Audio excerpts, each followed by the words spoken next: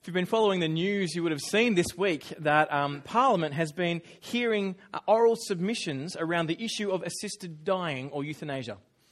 This week they heard over 100 oral submissions in Parliament. There's been a number of people sign a petition to think through this issue for us as a country about assisted dying or euthanasia. Now, the British House of Lords Committee on Medical Ethics, they define euthanasia as this, and it's on the screen. It's a deliberate intervention undertaken with the express intention of ending a life to relieve intractable suffering. I'll read it again. A deliberate intervention undertaken with the express intention of ending life to relieve intractable suffering. No one wants to suffer. We hate the idea of suffering, and rightly so. We were not made to suffer. We were made for joy, for happiness, for life. But the reality is that every person on the planet and every person in this room, our life will come to an end. The sole attraction to euthanasia seems to be to relieve incredible suffering, to shorten the pain for people who are at the end of their life and make it more bearable. But as we think through life, then what? There's one assumption that this whole idea has that really is unproven. What comes next after death? See, the assumption behind euthanasia is that what comes next is in some way better than the pain and suffering of the present. The question I want to ask is, do we know that? Do we actually know what comes next is better than the pain and suffering of the worst suffering people are going through? It's an awfully big assumption, isn't it? It's a pretty big assumption to base your life on. Now, a Christian ethic on euthanasia needs to address more than just what happens next. Jesus has lots to say about who gives life and who should take life. But the point I want us to see tonight is that knowing what happens after death has significant consequences for how we act now, personally, as a society, as a nation. Life, then what? It matters. It's a question, as Ming said, we've been asking on campus all week. And what we saw from those stats, if you kind of saw them as they flashed up there, that 62% of people we surveyed believe that death is not the end. 62% of people that we spoke to said there is something more that comes after death. What is that? It's important to know, isn't it? And are there any indicators this side of death's door that will show us what will happen next? Well, Christianity has something to say on life and death. And it's worth looking into. Now, Christianity has at its heart a conviction based on historical events that the man Jesus is God the Son. It has this conviction that Jesus is unlike any other person that's gone before him in that he made us. No one else on the face of the planet made everything except for this man Jesus, we would claim. And that knowledge of him, that idea that he is God, doesn't just come from some fanciful idea that we've made up. It comes from really looking at the events of history, about what Jesus has done, and the things that he said, and them happening and fitting within a context throughout all of history. In fact, as you read through the Bible, you see it's a collection of writings over a 1,500-year period that all focus on this person of Jesus. And the claim of the Bible, the claim of Christianity is this: death is not the end. Death is not the end. And life after death is only found in him. It's only found in Jesus. Well, in this part of the Bible that Ben just read for us, we hear the story Jesus tells about two men. Luke 16. These men live very different lives and they have very different futures. Now tonight you might have come along here not believing in Jesus. You're checking out what this uni church crowd is about. You might not be convinced that there is a heaven and hell. But I want to put it to you tonight that it is worth investigating. Because if the claims of Jesus have as much veracity as history claims they do, if what the Bible says about Jesus and what he said and did is true, if that's actually true, it has dramatic implications for the future of you and me, irrespective of what we believe about it. If it's actually true, it will matter for us. Life, then what? After tonight's talk, we're going to have some time in the kind of service here together where we can answer questions. I'm happy for you to throw whatever questions you've got at this passage. See, because we here at Uni Church have this conviction that Christianity doesn't require we check our brains at the door. You come to church, it doesn't mean we throw out what we think and we've just got to, just believe with our eyes shut and imagine we're in a Titanic movie or something. That's not the idea of Christianity. Christianity pushes us to look at history around the events of Jesus. So we'd love for you to ask questions. You can do it by texting into the number on the screen that's up there now. Text that number all throughout the service, the sermon, and at the end of this sermon, I will come back and we'll answer questions. Please put Jesus under the microscope. It's really worth it. Well, come with me and we'll have a look at this passage of what God has to say to us from Luke 16 and hear about what happens after life. First thing we see is two very different men. Verse 19 of chapter 16. There was a rich man who would dress in purple and fine linen, feasting lavishly every day. But a poor man named Lazarus, covered with sores, was left at his gate. He longed to be filled with what fell from the rich man's table, but instead the dogs would come and lick his sores. Here Jesus tells us a parable, a story about two rich men whose only real similarity is the suburb they live in. The rich man is filthy rich. Like if you want a picture of a rich dude, this is one rich dude. He's wearing purple. Now, why is that important? We wear purple all the time. Well, some of us do. Some of us, maybe we shouldn't. I don't know. I'm not into that sort of thing. But purple isn't much to us. But in this culture and time, the only way you could make purple was to harvest a certain type of sea snail. You go and find them and you need hundreds of thousands of sea snails to extract this purple dye to dye your clothes purple. These are expensive clothes. Did a bit of research throughout the week. Wikipedia told me, so it must be true. Wikipedia told me that the most expensive suit on sale, it's kind of off the rack, is $100,000. Like, this guy is walking around in suits like that, if not more. His wardrobe makes the Queen look like she shops at the warehouse. Right?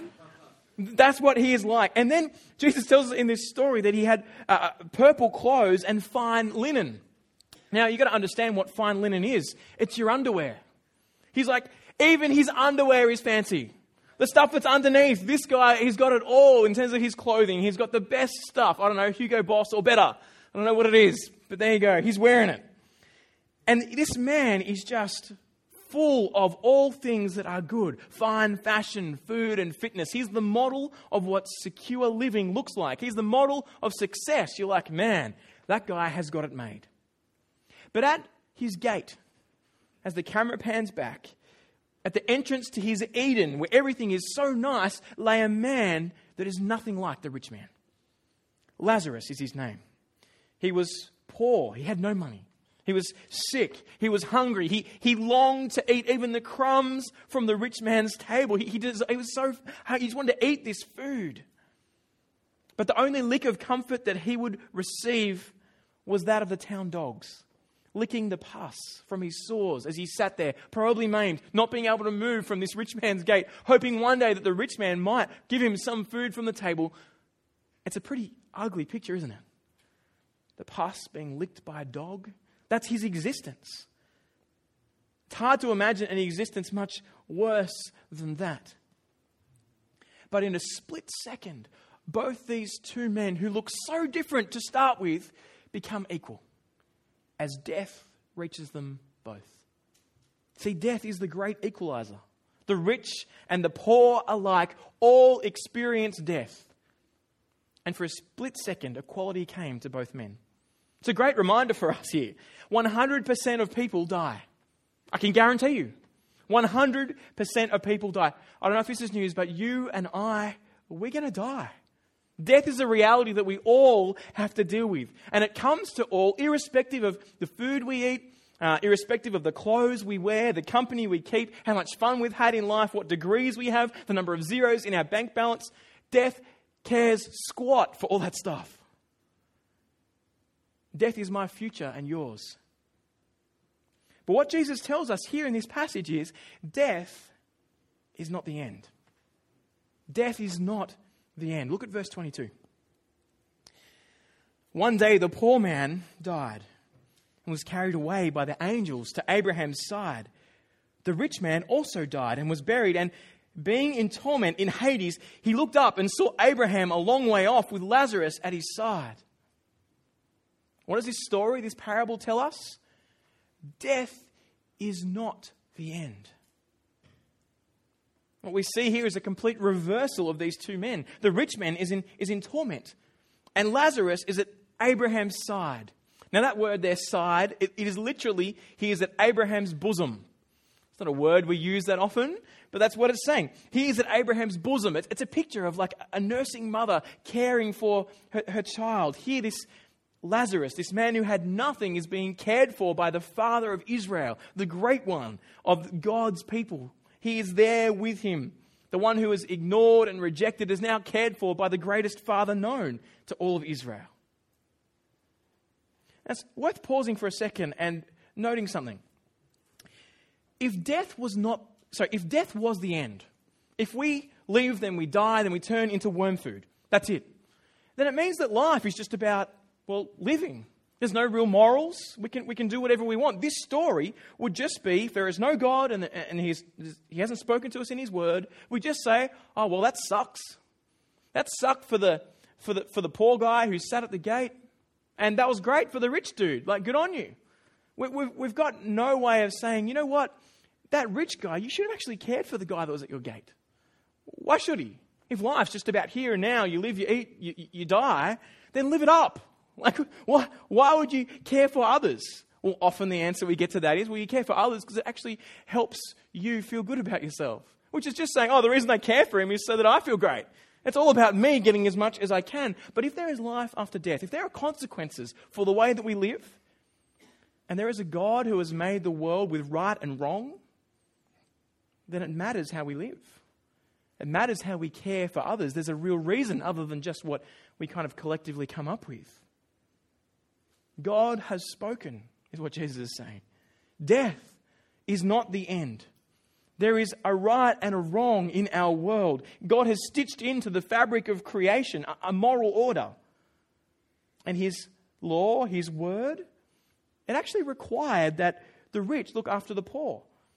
You know how you think, man, why weren't you helping that guy? There's that kind of little part within you that I won't ask you to put your hands up. But how many of us here, if we were thinking about ourselves being that rich dude, we've got it all, how many of us go, we should just leave that poor beggar at the gate, stuff him? Don't put your hands up. My hunch is not many of us think that way. We think there's something kind of stitched into us where we should care for this guy, and that's exactly because God's made us. He's made you no matter what you think of him, and he's stitched his law, his morals kind of into the fabric of creation. Have a look with me at Leviticus 25. There's lots of places that the Bible points to this. But Leviticus tells us part of what God's law was like and how we should care for others. Have a look at this. Leviticus 25:35, if you want to follow it up later. God says this, if your brother becomes destitute and cannot sustain himself among you, you are to support him as a foreigner or temporary resident so that he can continue to live among you. Don't profit or take interest from him, but fear your God and let your brother live among you. What's he saying? Let God be the one who helps you work out how to live in the world. Fear God, treat God rightly, and care for this person that is amongst us, this person who is in need. That's exactly what this rich guy should have done on earth. Welcomed Lazarus into his home, comforted him, fed him. Doesn't mean they've got to be best mates, but he had so much excess, and this guy had nothing, and they were in such close proximity at his very gate. When you ignore the word of God, you always ignore people. When you ignore the word of God, you always ignore people. The rich man, he didn't tremble at God's word. Probably would have called himself a Jew, a follower of the true and living God. But he just didn't do what God's word said he should have. What does that tell us? It tells us that not doing what God says, or sins of omission, are just as bad as doing what God says we can't do, or sins of commission. Right? You get that? Not doing what God says we should do is just as bad as doing things that he says we can't. But now, what the rich man should have done, after death's door, Abraham did. He is welcomed home to Abraham's side, to his bosom. But for the rich man, it didn't turn out so well. And here's where we see the agony of hell. The agony of hell. Look at verse 24.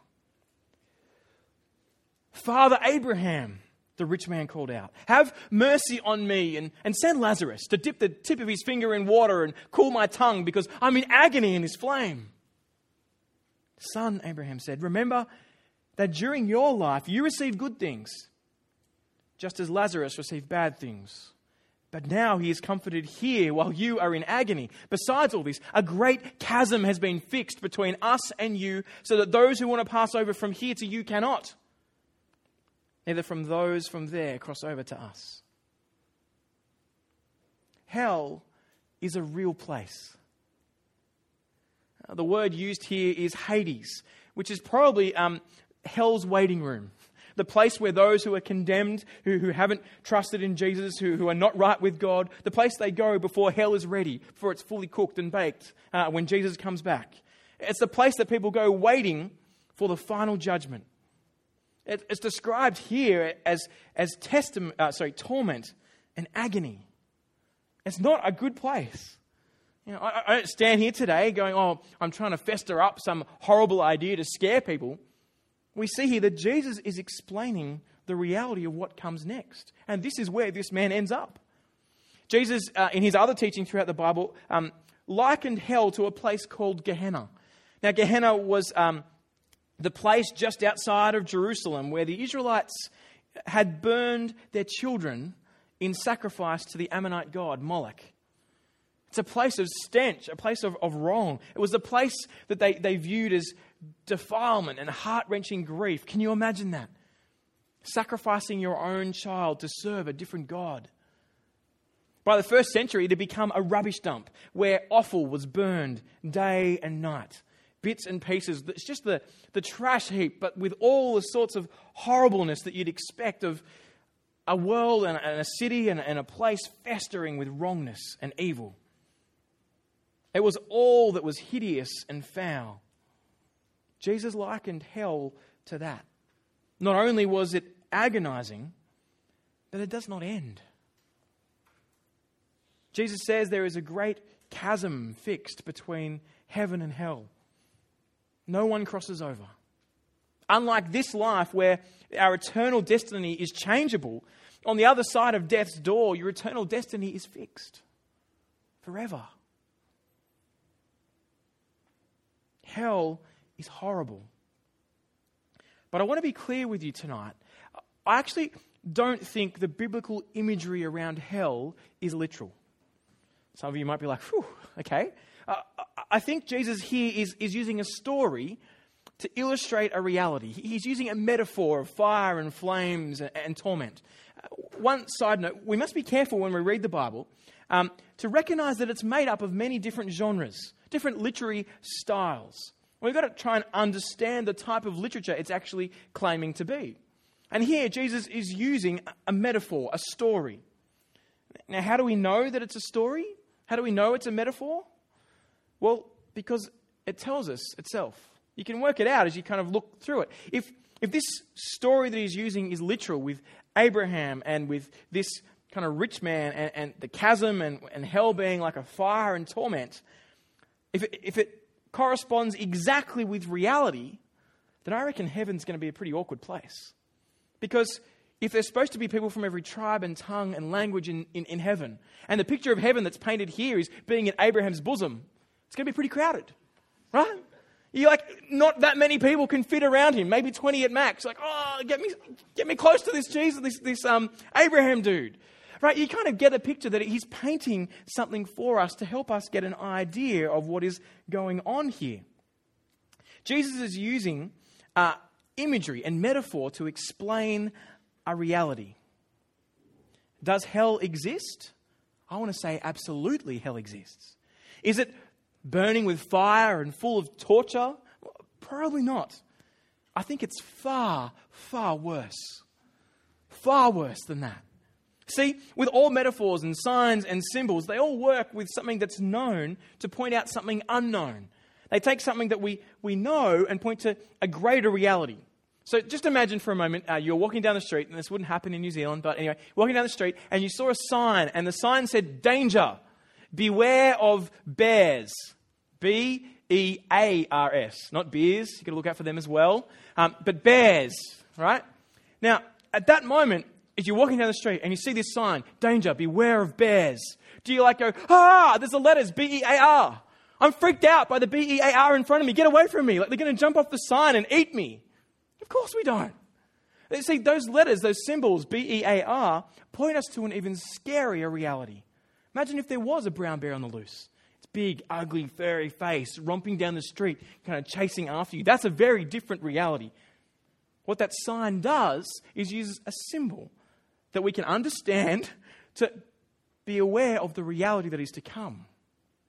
What Jesus is using here is a story, symbols of things that we understand to try and get a grasp of the reality that is to come. But the reality is always far greater than the thing, the sign, the symbol, the story that it points to. So great is the fear of this place that Jesus says, if your eye causes you to sin, cut it out. Literally, get a spoon and rather than enter into eternal life maimed. That's a pretty big warning, isn't it? Do you take hell seriously? Do you have a even possibility that this might be true? Or because it sounds so weird or so harsh or so other, you're like, I don't really like that idea, so I'm just going to blot it out from my brain, like exams. But that doesn't work, does it? Because the reality is we have exams. How crazy it would be to think that there is no hell and then one day find out we're in it. Hell is real, and it's far worse than we could ever imagine. It's not a place that anyone wants to go, especially when it's avoidable. Especially when it's avoidable. Now, on the first reading through this passage, I don't know if you, like me, found it a little bit odd, because verse 25 seems to be saying that the only way we can avoid going to hell is to be poor, right? You read through, and it says, basically, the rich go to hell because they're rich, and the poor go to heaven because they're poor. And you kind of see, is that what's going on here? I've just got to be poor to get there?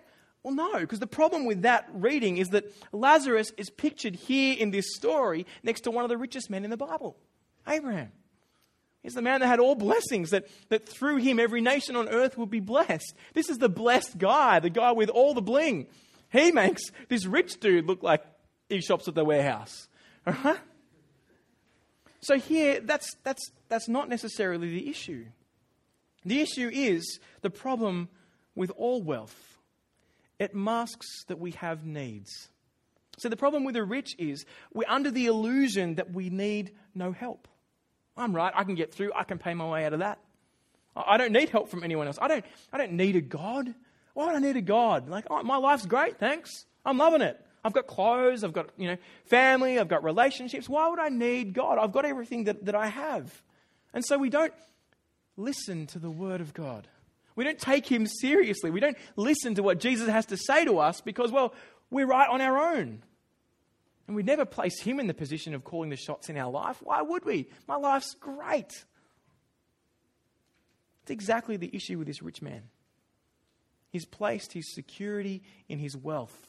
He thinks, I don't need God. I don't need to do what God's word says and care for this punk at my gate. I'm right. Life is great. Lazarus, on the other hand, his very name means he who God helps. That's what Lazarus means. There's nothing intrinsically better about Lazarus, right? He merely recognized that he needed help. He had nothing else to do. He had no other place to get it for himself. He had no wealth. And so it was easy for him to say, I need help. And he accepted the help of God. He trusted him. This man's name means he who God helps. What was the rich man's name? Can anyone tell me? We don't know. Throughout the parables that Jesus tells, this is the only one where he names an actual person in the parable. All the rest are about a man or a manager or this person or that person or a rich person. And then suddenly, Lazarus. Why is that? I think he's pointing out to us that this rich man compared to Lazarus is very different. Lazarus' name means he who God helps. His identity, who he is the one whom God helps. What is the rich man's identity based on? Well, wealth and food and fancy living and fine clothes. And then at death, he is stripped of everything that pulls his identity together. Death strips him of everything so he doesn't even have a name. Who is this guy? Well, it's all gone now. It's all gone. But on the other side of death's door, he hasn't changed. The rich man is still demanding others serve him. Did you hear it as we read it through the passage? Send Lazarus to dip the tip of his finger in the water and to cool off my tongue. Like, who does he think he is? Send Lazarus to do it for me. Or the next bit, send people to my father's house and warn them about this place of torment. This guy still thinks his wealth and his identity allow him to call the shots. As you kind of read what's going on, I reckon there's a sense here of injustice. This rich man is like, this is wrong. This is unfair. How come I'm in this position right now? I didn't get enough warning. Do the decent thing, you know. Send them back to my 5 brothers so that they'll get warning unlike me. I'll be the martyr. You know, I'll go to hell, whatever. But you know, if you'd given me the right amount of warning or the proper signs, then maybe, you know, I wouldn't have been where I'm at now. You can kind of see he's still turned against God at this point. But it does raise the question for all of us. Is hell really fair? Is hell fair? Sometimes it feels like the punishment doesn't fit the crime. Have you ever felt that? Have you ever stood back and gone, why is this so strong for what seems to be so little offense? Why does it come out so strongly? If you haven't felt that, then as a Christian, you've probably never been to the funeral of someone who doesn't trust Jesus. Because it's at that place that you realize that if this is real, if what Jesus says is real and someone didn't trust him, man, why, God? Why is it so strong? Why this person that I love? I think the reason that we struggle to understand the severity of hell and why it's okay is because we struggle to understand as a society justice. I don't think we do very well at justice.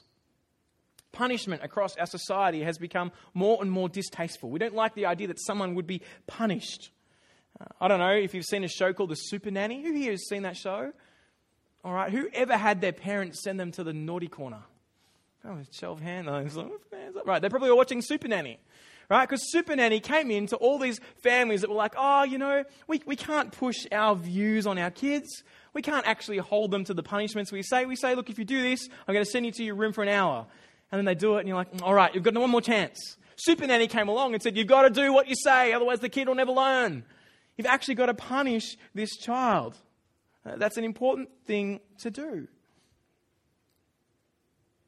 As a society, I think we experience the fruit of the values that we operate with. Our society has abandoned the ultimate truth. We don't ultimately think that there is right or wrong. It's all kind of relative. It's what's right for you is right for you, and what's right for me is right for me. Let me do an experiment. See if you can finish this sentence. You ready? And you all say it together. You can do whatever you want in life as long as you don't... Oh, you guys have got it. Who told you that? What makes us operate on that value? And if we have that value, that means we'll never punish anyone. Our kids are just... Because punishment inflicts hurt. There's a reality that if you punish someone, it hurts them. Otherwise, it has no effect. Were you like me and you got sent to your room as a kid and Mum would be like, go to your room. I'm like, okay, I've got all my toys there. Woo! This is great. Like, I don't know if you all like that. And Mum would just get more angry at me. But you don't send someone to somewhere that doesn't hurt them or have some sort of negative effect on them. I think that's where the kind of British went wrong when they sent their original kind of really bad people to Australia. Right? People do bad stuff. And like, right, that's it. We're going to send you to this land called Australia. And they get there and they're like, this is awesome. Like, they have sun and beaches. Like, UK doesn't have any of that stuff, right? See, if we're actually going to help people be punished to work out what they've done is wrong, then it needs to hurt. But our society doesn't like to hurt people. Hell is God acting justly to punish for what we've done. And it's right, isn't it, that justice should be enacted. It's right that when people do horrendous horrors, when they do all sorts of wrongs, that they get punished for it. You hear of things that happen across the globe, or happen in our country, to our friends, to our neighbours. We hear of all sorts of atrocities that go on. And I don't know if you're like me, but it makes me so angry. It makes me angry when someone rips off an old granny of all her money. It makes me angry when people are violent to others when they shouldn't be, and they hurt them for no reason. I'm like, that is so wrong. You should get justice. And it brings up inside of me, I don't know if it's similar for you, this desire to enact justice. Have you ever felt that? I'll show them. You ever felt that way? Someone's going to. And I want to show them right here and right now. We have stitched into us this idea that justice must be delivered. The thing is, when it comes to us, we don't want that to go through. There's a rightness to justice and punishment. The whole world view of no pain, it's just not livable. Hurt and justice go hand in hand to stop wrongdoing. There's no other way of doing that. We need to get past our feelings on these issues. We need to see that what drives them actually is the nature of right and wrong. What is right and what is wrong. We need justice for our own good. There's a Christian author by the name of Miroslav Volf. He's Czechoslovakian. He lived through and was involved in the Balkan Wars.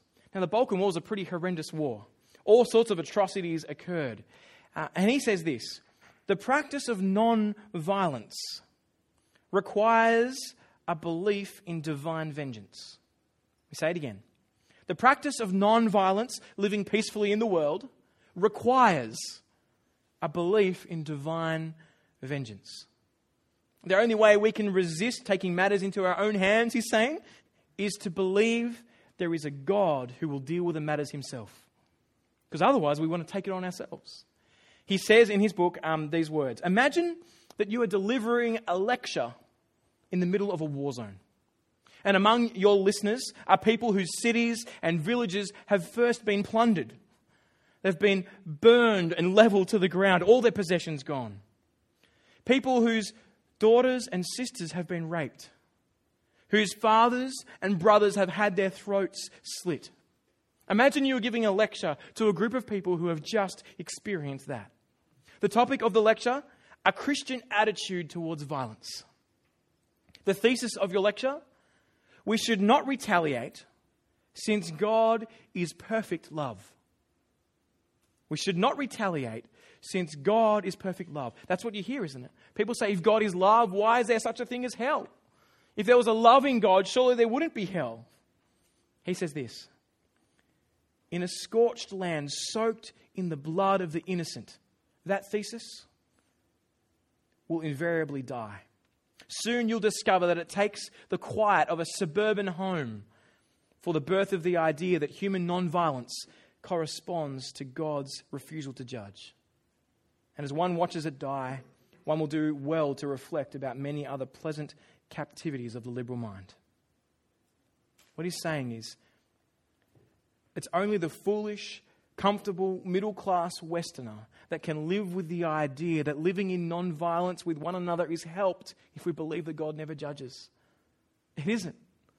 How do people get punished? How do rights get wronged? How do we make sure we maintain the world the way it needs to be? Either we need to stop the violence of humanity ourselves, or we need to trust a far greater and just God to punish justly. There is a God who will judge. He will judge every right and wrong. That means we can let it go. We don't have to see justice happen here and now. If others don't enact justice, God will. That's the basis of the way that we are able to forgive, because God will be just. It's that truth that nourishes my ability to let it go when the horrific happens. Justice will be delivered. I don't need to take it into my hands. He says, if you think that, well, we should just live peaceful lives, he's like, you haven't lived in the real world. You haven't seen what humanity are capable of. That view dies when you're in the Balkan Wars. It's only possible for us to live that in a society that we live in today. Without a just God, it falls back on us to enact justice. And the next question that comes then, if we're thinking through the fairness of this, is, well, an eternal punishment? Do you sit there and go, why is this so long? Why is this so big? It seems kind of outrageously out of proportion. The time doesn't fit the crime. But we need to appreciate a couple of things. Number one, we miss how broken and corrupted we are as people.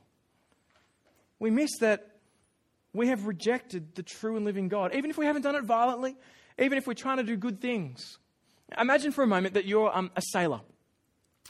You're a sailor and you're the best sailor on the seven seas. Right? You know how to scrub the decks well. You know how to kind of navigate brilliantly. You're so good with all the people on the ship. All the people that are there with you, you're generous with them. You look like a brilliant sailor. But then as the camera pans back with you on deck, standing there going, look at me, all chipper and happy, right? Camera pans back, we see that you're sailing a pirate ship. Now at that moment, every good thing that you're doing is in rebellion against the authority that exists. You're saying, I'm flying my own flag. I'm living my own way. I'm going to put myself at the center of my universe, and I don't care what the authority that exists thinks about me.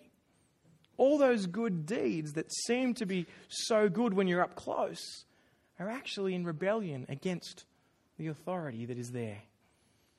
If we are living ignoring our God, if we are living saying, look, no offense, but I just want to do things my way.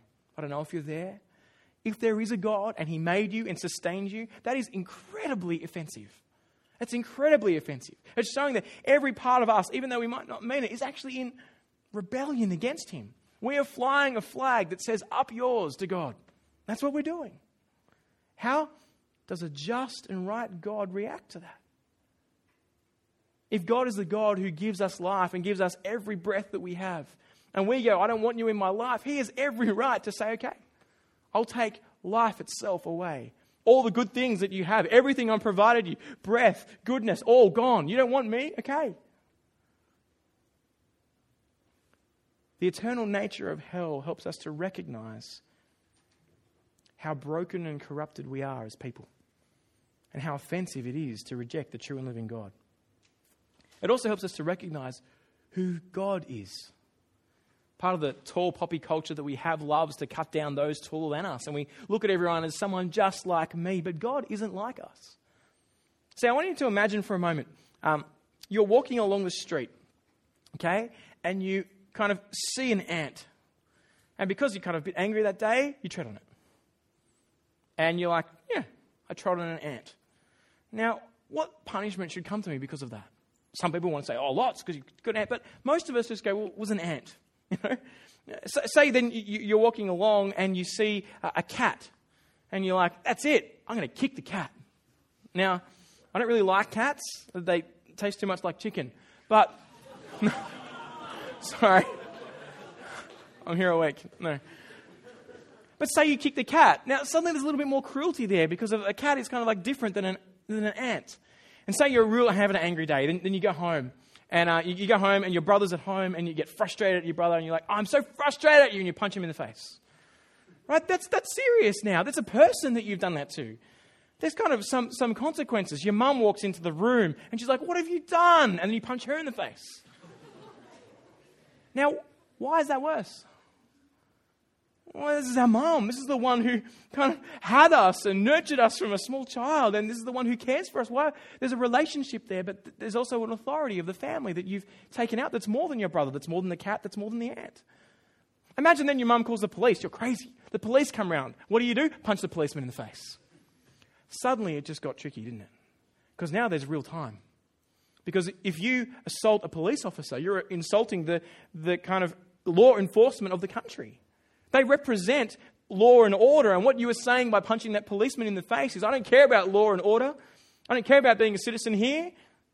And the law and order of the country says go to jail. Do you see how now it's gotten bigger because of the authority of the person that's there? Let's say you're in jail, and on the way to jail, you meet, let's say, the Prime Minister. And you see him and you're still angry. So you just punch him in the face. What's going to happen now? I mean, they're going to make an example out of you. It's going to be even more time. You punch the Prime Minister. But why is that more important? Why is that? Why is the time bigger for punching the Prime Minister? Because he represents the whole nation. He represents New Zealand. And we've affronted New Zealand. Now, let's say you get extradited from New Zealand and they take you to the US. You land in the US and you see Trump and you know what you want to do, right? Let's say you run. You go through the black guys in the suits, right, with the guns, and you get there and you fly through the air and bang, connect with Trump, right? You get him on his nose. What do you think's going to happen to you next? This man is the head of a very, very powerful country. They have nuclear bombs. They could blow you up. I wouldn't be surprised if you live more than 3 or 4 seconds past that point. Because you are taking out this person who represents a nation at this point, and quite a powerful nation. And there's a sense in which they would say, look, you mess with our leader, you mess with us, and we will give you the full force of our wrath and fury if you mess with our leader. Imagine what it's like to rock up to the God of the universe and say, oh, no offense, but I think I'm the boss. I think I should be in your seat. I want to run life my own way. We miss who we are offending. And when you offend the one who created all things and is in authority over all things, we think we should just spend a few minutes in prison. This is no ant we're treading on. This is the creator of the universe who has offered us life, and we, all of us in this room, have rejected him. Hell is the right and just and fair punishment for everyone who's said to God, I don't want you. I think I'm in control of my life. And what raises one more question for us. Okay, so that is true. But how can I know? How can I know that it's actually true? I wish you could be clearer with this. Because, how can we really know these things? You might say them, you've read them from the Bible here, but what makes that be enough? The rich man in this story, he's in exactly that case, right? He's like, I want more information. He begs to send someone back from the dead to his brothers. Well, listen to the way Jesus answers him in verse 29, though. and listen to his arrogance still as we go through. You ready? Abraham said, they have Moses and the prophets. Your family should listen to them. No, Father Abraham, he said. But if someone goes from the dead to them, they will repent. But he told him, if they don't listen to Moses and the prophets, they will not be persuaded if someone rises from the dead. The reason why he didn't turn to God and trust him was because no one had come back from the dead. He'd seen nothing big enough to go, yes, this God is real and you need to trust him. He's far better than all your wealth and you need to treat him rightly. Now, as I hear this, I think that if someone rose back from the dead in front of me, I reckon I'd probably listen to them. I don't know if you're in a similar spot. You're like, someone coming back from the dead, it's a pretty big deal, right? I don't know. But Jesus here is saying, no. Someone rises from the dead, they still won't listen to them. In fact, Jesus did raise someone from the dead. He raised a number of people from the dead. One guy was a kid in his coffin going to his grave. He's well and truly gone. Another guy was a guy who was in his tomb. And do you know what his name was? Lazarus. He rose Lazarus back from the dead. And do you know what the religious leaders did to Lazarus after that? They didn't listen to him. They killed him. They killed him. Jesus knows that signs and pop and wonder and miracles, they're not going to be the things that convince us. So if you're sitting here tonight going, if Jesus rocked up right now and spoke to me in the flesh and I saw him, touched him, then I'd believe him. It actually won't be enough. It's the word of God that convinces people. See, if someone came back from the dead, it could just be a freak of nature. Their heart could have had some abnormality. They could have been sleeping for a long time, happens to Superman. It must be true. It could happen. They come back from the dead and then we're like, wow, is that just a freak of nature? Does that mean that they are God the Son? No, it doesn't. But if people 700 years earlier said one would come from the line of David, if prophets writing then look forward to a king who would rule on the throne forever, that death would not beat him down, that he would come and be the one who was beaten for us in our place, that our iniquities would be laid on him. If that was said 700 years before, and then as this guy turned up on the scene, people said, this is him, the promised king that has been pointed forward to. It's him, Jesus. You'd watch with a bit of kind of, okay, could this be him? Could this not? Then he starts saying, I'm going to die, and 3 days later rise from the dead. And then he does. Well, it suddenly gives meaning to the miracle. It's the word of God that will convince us. Jesus' death was a death in our place. It wasn't just a freak accident. It was a death where he took on for us what we deserve: death, judgment, hell. God poured out on him the anger that we deserve so that we could be forgiven and that God could remain just.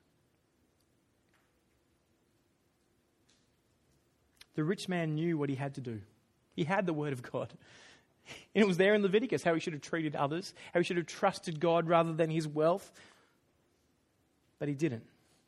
Your attitude to God is worked out by your attitude to the Bible. Your attitude to God is worked out by your attitude to the Bible. That means we don't have to wait for the next big miracle before you or your friend become a Christian. The Bible says that it will make you wise for salvation.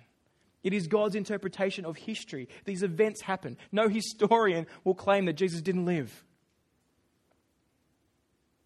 He did live, and he died, and he rose again, and he claims to be the King. How will you respond to what Jesus said and did? Because how you respond to him now determines whether or not his death in your place is applied to you. Do you trust him, or do you trust yourself? So, how do we respond then to the reality of what is to come after life? Life, then what? Life, now what? Well, there's a great preacher called Martin Lloyd-Jones. And he has this, I think, helpful illustration where basically he says this. Imagine a friend comes to see you. And the friend says, hey, look, I was at your house the other day and someone came around to the door and they had a bill. You weren't there, so I paid the bill for you. Lloyd-Jones says, well, how would you respond to that friend? The answer is, we got no idea unless we know how big the bill was. See, if the guy, when he came to the door, just the bill was a postage stamp, you're like, man, what is it now? $1, Kiwi stamp. Sweet. And what would you say to someone that gave a Kiwi stamp? You'd be like, oh, thanks. I really appreciate you doing that, But imagine it was the IRD that came to your door. And they're going, those last 10 years of taxes that you haven't paid? Now. And imagine that friend went, oh, well, you're not here. I'll just pay the last 10 years worth of taxes. That's very different, isn't it? You'd respond to that person very differently. Until I know how much he paid, I don't know whether to shake his hand or fall on the ground and kiss his feet. What did Jesus actually experience at the cross? See, unless you believe in hell, you'll never know how much he loved you. For he went to hell and back on the cross for us. You'll never know how much he values you. You'll never know unless you believe in hell. On that cross, Jesus said, my God, why have you forsaken me? It's not that he didn't know what was going on. It's that he did. And he was quoting a Psalm 23. And he's saying at this moment, God's anger is being poured out on me for everything that you and I and every other person in the world has done. He took it on himself. He went to hell and back for us. People try to make God look more loving by getting rid of the idea of judgment and hell. But ironically, they make him look less loving because it means he didn't go to hell for us. This passage is a warning for all of us. Do not judge your future by your current circumstances. The rich man's circumstances were completely reversed. Life was sweet, but he ignored the Creator. Lazarus's were completely reversed as well. Life might suck for you right now, but the future doesn't have to. Past death's door, when everything is put right, when there's no more mourning or crying or pain, if you trust that Jesus has paid the price for you, if you call out to him for help, then you will have his mercy. See, after death meets us all, there'll only be two lines. One going to eternal destruction and torment, and the other to life forever with God and his people. And the only thing that determines which line you are in then is how you respond to God's word about his Son now. Jesus has offered you and me his very life, his death for mine. Do you really think we don't need it?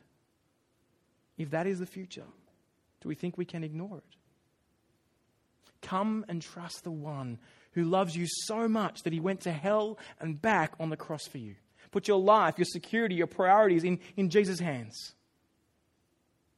And if that's you today, if you're like, I want in, then why don't you cry out to God and ask Jesus to forgive you and to trust him to fly the flag in your life, to be the one that you live for, not in order to be saved, but because he's already done it for you.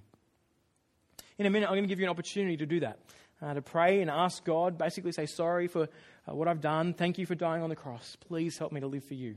But before we get there, I just want to spend some time now just with questions. So hopefully you've sent them in. Let's go from where we're at, and we'll answer some questions. All right. People doing okay? Yep. All right. Let's have some great stuff. What evidence is there to really know the Bible is an accurate and credible account of history? And why do we not add more books to the Bible if God still speaks to us? Okay. The evidence that we know the Bible is accurate and credible account of history is huge. As you go and look at both external sources, so you look at non-Christian sources and what they say about Jesus, they pretty much say that he was a miracle worker, or people claimed he was a miracle worker, that he died on a Roman cross, he was crucified for claiming to be God the Son, that people treated him and worshipped him as a god. There's even graffiti in the first century by a guy named Alexamenos. It's not by him, it's about him. And it's a picture of a donkey on a cross, and the graffiti says, Alexamenos worships his god. In other words, it's saying, you idiot, you're worshipping the God who died. Who would worship a God who would die on a cross? You're getting graffiti against this when this is what they believe. So you're seeing that people actually believe right there and then, in the very generation that it happened, that he was God the Son. It's very easy to believe things 100, 200, 700 years later. But here, Christianity took off in the very generation when people could verify what went on. Paul says in 1 Corinthians, there are many people still alive today who saw Jesus die and rise again and saw the miracles that he did and trusted that they were coming in line with the word of God that was written about him. You can go and ask them. So at the time that the Bible was written, the Bible actually says, go ask people. They're alive now. Go and see what they think. It kind of draws a line in the sand to say, go and check this stuff out. And then you can kind of, the other thing that I say is, show me another reason why Christianity spread so quickly, when they could have just found his body, when they could have said, no, that didn't happen. Like if I started a theory that said, Adolf Hitler never existed, there was no Holocaust, didn't happen, it's not real. Problem is, there are still people alive today who have been there, and they can take you to the graves and say, see, this is where it happened. And that was about 70 years. We have copies of the New Testament that are 70 to 90 years old, so past that date. We can actually show you parts of that. So I want to say there's lots of evidence. Come along to Explaining Christianity. It's a course that we have that helps people to understand what Christianity is about and ask more questions there, see some of this evidence. We'll talk through that. Why don't we add books of the Bible? Because Hebrews 1 says that in the past God spoke in many ways, through the prophets at various times, but now he has spoken to us through his Son. God's final word is in Jesus. Jesus is God to us. Jesus spoke. Jesus sent out those that he brought with him in Matthew 28 and said, go and make disciples of all nations, baptizing them in the name of the Father, the Son, and the Holy Spirit, and I'll be with you to the end of the age. Jesus sent out his apostles to tell us about what he taught. And that's exactly what they did. And so we believe in the things that Jesus has said as recorded by the apostles. And that's what the Bible is. The reason we don't add to it is because, Jesus still speaks, yes, but he speaks through the Bible to us. By God's Spirit, we hear about him. God's word to us is God to us. And when the Son has come in Jesus, we don't need anything greater. You can't have any other word from God that's more powerful than God himself in the flesh. So that's why we don't add books of the Bible. Next question. That was 2, P.S. Thanks. Who made hell? Is it run by God or the devil? Great question. God made hell. He has set it up for the devil and his demons. And is it run by God or the devil? It's run by God. God is enacting and holding them in judgment in the place that those who reject him deserve to be for life. Next question. If Hades is hell's waiting room, is there also a waiting room for heaven? How is this similar or different to the idea of purgatory? Great question. Some would say that the thief on the cross in Luke, when he's at Jesus' side, he trusts in Jesus. Jesus turns to him and says, today you'll be with me in paradise. There's some sense that for the thief on the cross, that when he trusts in Jesus, he is with Jesus in paradise. But we read throughout the rest of the New Testament that God is not just making this paradise, he's making a new heaven and a new earth. In other words, a new sky and a new land. The earth will be remade. And the end picture is Jesus coming down with his people and living in a world with no crying or mourning and pain, a physical world. Not like those kind of ads with the angels flapping around and the kind of clouds. Real, physical. And so is there somewhere where if we die now, do we go to be with God? I think yes, in some ways. The New Testament does point you in that direction. What that looks like, they're all signs, they're all symbols, they're all ideas. But they're not a reality on that. But I think there is a sense in which the new heaven and new earth is when everything is fully done and clear. How is that similar or different to the idea of purgatory? Purgatory says there's a waiting room where you go to do your time. And once you've done your time, you can pay off all the wrongs that you've done. And you can cross over from one room to the other. Jesus is very clear. There's a great chasm fixed between these two rooms, and no one can cross over forward or back. Your destiny is set at the point of death. There are no second chances. Next question. As implied here, if people in torment can talk or communicate with those in paradise, how can that be paradise? Yeah, great question. Will we be able to see those who are in hell or Hades?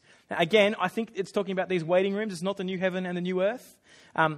Secondly, the question assumes that we think that hell and someone being in it is wrong. And this is going to push you a little bit. But there's a sense in which if someone does an atrocity, they need to be placed in prison. There's a right penalty where we're actually like, this is right. I wish they never did in the first place. But where they are now is right. For those who reject God, and I should be in hell, it is right for people to be there. And so at that point, I think we'll be able to stand back and go, well, God in his goodness has actually enabled justice and has delivered that. The Old Testament, the writers talk about his justice as a good thing. But because we can't handle the idea of punishment, because our world has kind of pushed that on us and everything's relative, we can't handle the idea that someone's being punished. There will be a sense in which that is right and good. Secondly, the New Testament tells us, Revelation 21, check it up later, verses 1 to 4, there is now no more mourning or crying or pain, for the old order of things have been done away with. So I take it at that moment we'll see the world as God sees it rightly and see how his justice has been good and that he is a good God. And we'll stand back and go, that makes sense, because there'll be no more mourning or crying or pain. Next question. What's your opinion of annihilationism? Annihilationism is the view that when we die, we just go off into nothingness. Some people throughout the Christian church have been open to a possibility that that's the case. It's been the idea that God is loving. How could he put someone in hell for forever? That's driven that kind of opinion. I think biblically, as we keep looking at what Jesus says, it's the reality that there is a hell and it does exist and that penalty goes on forever. And so I think annihilationism is wrong, that we don't just go off into nothingness. This passage itself would push you to say, no, it's fixed. And that the time that we have to respond to God rightly is now. Okay, next question. I said punishment is to correct wrongdoing. Did I? Okay. Will people in hell ever realize they've wronged God? If yes, why don't they get a chance to correct their wrong or accept Jesus? If I've obviously said punishment is to correct wrongdoing, definitely with children, we're at that point of trying to work that out with them, to help them work out wrongdoing so they can live rightly. It's interesting, the New Testament talks about that God uses all sorts of sufferings to grow us and refine us to be more like Jesus. So he in a sense, punishes now in a limited way to help us work out what is right and what isn't. And you see that in that we suffer the consequences of our own stupid actions. God made the world, so if we stick our thumb in the fire, it hurts, right? Pull it out. That's the idea. I made it so you've got pain receptors. That's how I've made you. Now, if you do dumb things with your body, you sleep around, you recognize that is not the way God made us. It actually hurts. When we've had sex with someone for a while, then we stop. And there's a relationship that's bonded there. You keep seeing that the way God set the world up is right. And there is just natural kind of penalties or things that we learn from that. But God is saying that the time that we have to learn these is life. After that, no more option. There is a great chasm and you cannot cross over. So the time that we have to respond to God now, he's given us his word, he's sent his son. You're here tonight, you're hearing it. You can't say, you never told me. He's telling you now. The time we have is now. And that God has said that is enough. He doesn't even need to give us this time. If he was going to be he could be completely just and go, you sinned the moment you rejected me or thought that you were the center of the world rather than me, bang, gone hell. That would be totally just. He's been phenomenally generous, giving us any time at all. So don't misuse it. Take that time now. Trust him. Investigate what he has to say. Next question. Look at this. There's a lot. This is the last one. Is that right? Yes. Good. How do we know that the Jewish heaven and hell that Jesus speaks about are real versus nirvana or other afterlives? Okay. How do we know that the Jewish heaven and hell that Jesus speaks about are real versus nirvana or other afterlives? Great question. There are lots of other different worldviews around us that would say that there are different afterlives. And I think just because someone says it doesn't mean that it's true. And what we need to do is work out whether what they're saying is true. What is their authority to do this? And so you look at, say, Buddhism with nirvana. The idea is that you reach the stage, many of you will know this better than me, but you reach a stage where nothing can affect you.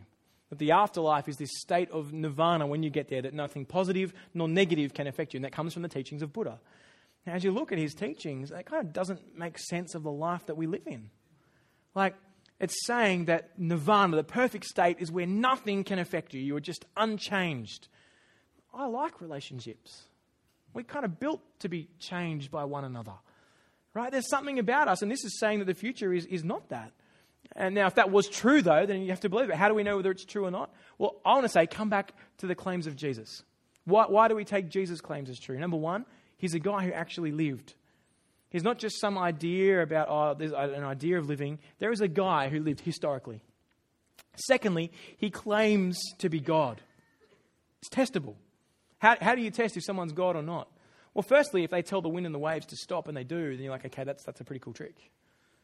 Like, I don't know many people that can do that. If they say to a friend who is paralyzed, get up and walk, and they do, you're like, all right, now I'm going to start listening to some of the stuff you said. And then they do it in the context of things being spoken of them for over 700 years. Pointed forward to what this man would do. He'd heal the sick. He'd give sight to the blind.